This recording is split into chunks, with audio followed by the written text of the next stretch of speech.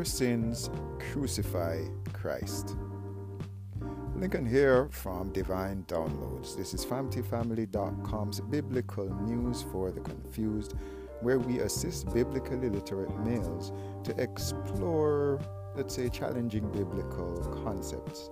Today we're looking at the concept of sin, and we're trying to set up males that watch or consume this content to have this discussion with our families about sin and what it is, how it affects the divinity or the Godhead or the apex spiritual beings that we worship under Christianity. We're grateful for your attention today. We're coming to you from exploring Hebrews 6 verse 6. The Hebrew book is a very controversial book, as it seems to draw a line between Judaism, which is the old Hebraic customs that were followed under how the Israelites saw the law of Moses, and now under the New Testament, how the Christian community views the person Jesus Christ and what that means for the Hebrew traditions that they used to follow, as a way of engaging divinity, if you want to call it that, or the Godhead. So Hebrews is a very important book for us as Christians. The Hebrew epistle, which is the name for the book of Hebrews in the New Testament, the author of that book, which some theologians say only God knows who the author is. Some people say it might be the Apostle Paul. This Hebrew epistle's author shows that backsliding or losing your faith, losing your love for Jesus, re-crucifies Christ. Now, we know that Christ was crucified once, so this must be speaking about some kind of spiritual or emotional pain or torment that Christ goes through that's associated with whenever a Christian loses their faith. The implication of Hebrews 6 verse 6 is that our initial sins crucified Jesus. We can be motivated to be saved for a distinct reason from our own self-preservation, as we are now aware that sin hurts the Godhead. The Godhead, many people say the Trinity, but the Godhead, because the Trinity is not really found in Scripture as far as we understand here at Family. The Bible does speak to the Godhead, which at least includes the Father, Son, and the Holy Spirit. These are the apex spiritual beings that create the heaven and the earth, and that manipulate and monitor and manage the material world. So sin here speaks to our acts of, many people would say, transgression against God's law. That sin can be, we're going to re-engage that definition in a little bit of time, but what we understand is that sin hurts the Godhead. Sin crucified God and re-crucifies him in an emotional and spiritual sense. If we love the Godhead, and here we're talking about the Father, Son, and the Holy Spirit according to our Christian tradition, the Godhead here, if we love them, we avoid what brings the Godhead pain. We avoid what brings Christ pain and grief. The book of Colossians teaches us that Jesus is the full revelation and expression of the Godhead in bodily form. So when we cause pain to Jesus, we are causing pain to the entire Godhead, and that's what sin does. Now, is the Godhead in torment because of our sins or our acts of hatred towards Jesus? Is the Holy Spirit grieved by sin? The answer must be yes. Ephesians 4:30 does speak to the grieving of the Holy Spirit. Grieving here means torture, torment, causing tremendous pain to the Holy Spirit. The Holy Spirit here speaks to the breath of God, the meaning and the actual intent, his mission, the actual purpose behind God. However, Jesus is also experiencing, so while yes, sin does inflict pain on the Godhead, we also understand that Jesus is also experiencing fulfilled, complete, immense joy, which overpowers the sadness that our sins produce. Hebrews 12 verse 2 can be referenced there in your family devotions. But the point remains that if we love Jesus, if we love the Godhead, we avoid what brings him, Jesus, pain. Similarly, if in your family you love your family members, you avoid what brings them pain. We don't torture who we love. We can also redefine sin from that which transgresses God's law, which some theologians see sin as transgressing God's law. They also see sin as the nature that, the concept of original sin, where we can't help ourselves but to break God's law, but to reject God and rebel against Him. Some theologians see sin as that nature that causes rebellion against God. Now, seeing that we are now looking at sin in an expanded light, we can redefine this definition of sin from going beyond what transgresses God's law to whatever hurts the Godhead. The Bible, from the Old Testament to the New Testament, shows us a Godhead that is affected by humanity and our actions.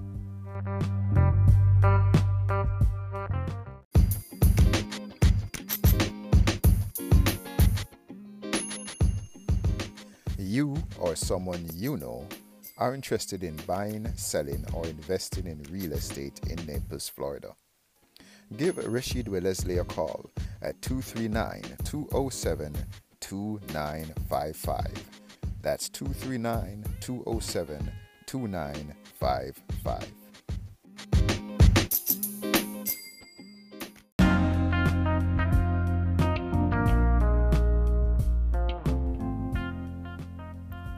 Welcome back to Divine Downloads. This is a topic of great importance to us on our sins, crucifying Jesus, recognizing the link between human action and what we call God, who we call God, the apex spiritual being that created the heavens and the earth and controls all of creation. We sum up that being in Jesus Christ of Nazareth.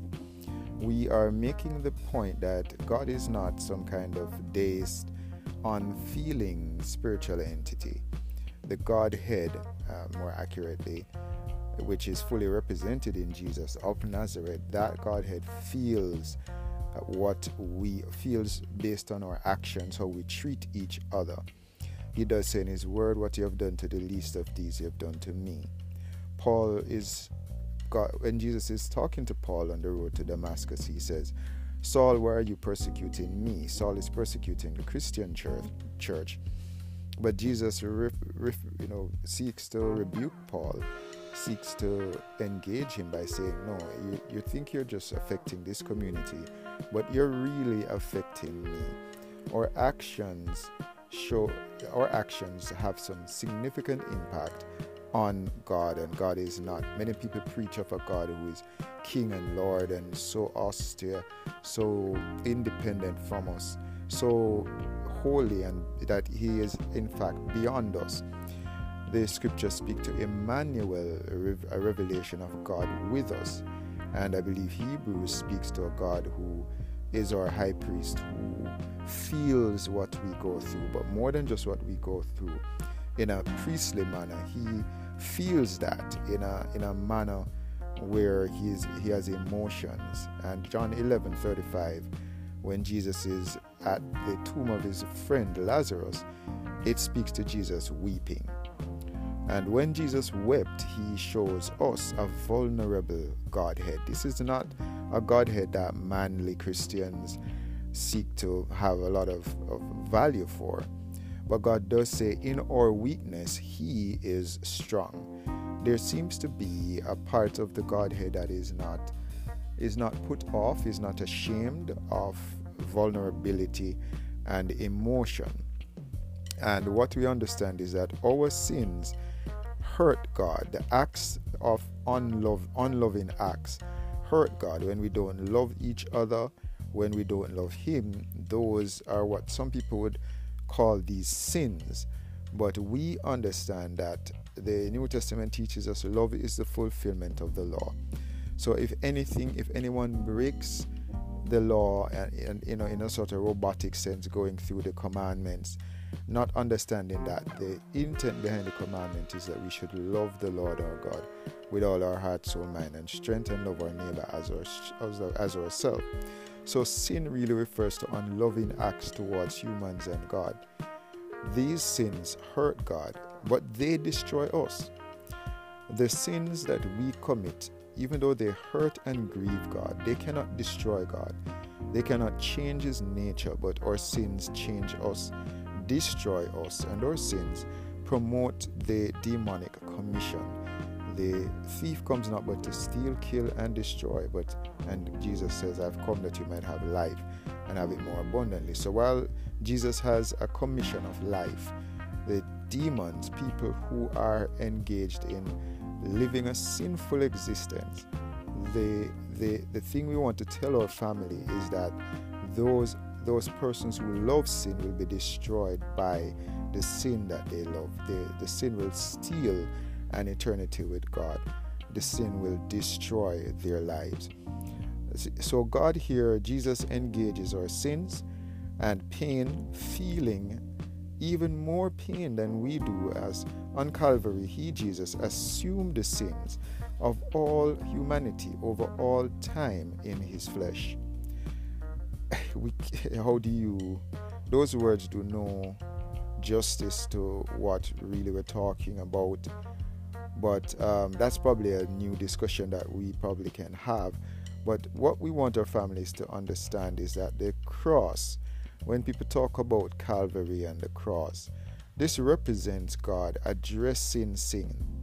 He is engaging sin because He loves us. Now He hates sin, and He is allowing the torture, if you call that, of His Son by these Romans and these Jews to show us what sin really does to us. This is the situation spiritually that sin does to us as humans. When we sin and hurt each other, we inflict this tremendous pain. When we are divorced, when we cheat on our spouse, when we hurt our children through misparenting, when we are not hardworking on the job or in our businesses, when we do these unloving acts, we're moving beyond now just a 10 commandment approach to defining sin. But is the act that we're doing causing pain to God and pain to humans, unloving pain not from a surgical standpoint of a surgeon seeking to help a family member through bringing them through a rough patch, or being firm with them, with someone with an addiction or something like that. But this is just selfish pain that has a motive of maybe getting you richer, maybe getting you more likes on Facebook or Twitter or Instagram. So you cause pain to people without any loving intent or any intent for their eternal welfare. This is what Jesus is doing. This is who He is. This is what He's trying to address. This is who He's trying to change. Someone who loves to cause pain and hurt to family members, to persons in their community, without any kind of compassionate intent at the end of that. The cross is the real addressing of this unloving behavior. Jesus went toward the pain, whereas normally we retract from pain. Jesus goes towards the pain. He says we should deny ourselves, deny the instinct to, what, I don't really want to engage that particularly hurtful family member or friend or whatever that situation is. But God is saying that we should deny ourselves, take up our cross daily and follow Him. I believe that's Luke 9:27. And beyond just giving us a command, He empowers us to do the same, and He shows us the example on the cross for us to be vulnerable and sacrificial for our own families, because we love God and we love our families and we love humanity. So again, the point we're making is that our sins hurt God. God is vulnerable to our sins, but he's not destroyed by our sins. So while our sins destroy us, Jesus still feels the pain. Jesus does weep when he did weep in front of Lazarus' grave. He did have extreme distress in the Garden of Gethsemane because he's going to engage sin. He's going to take on this monster that has changed the DNA of humanity, where people who are quote unquote amongst loved ones can turn and cannibalize each other and eat each other's flesh, in a sense, in a negative way in our homes and be a cause of unloving pain. So he does feel that pain, but he conquers that pain with his joy.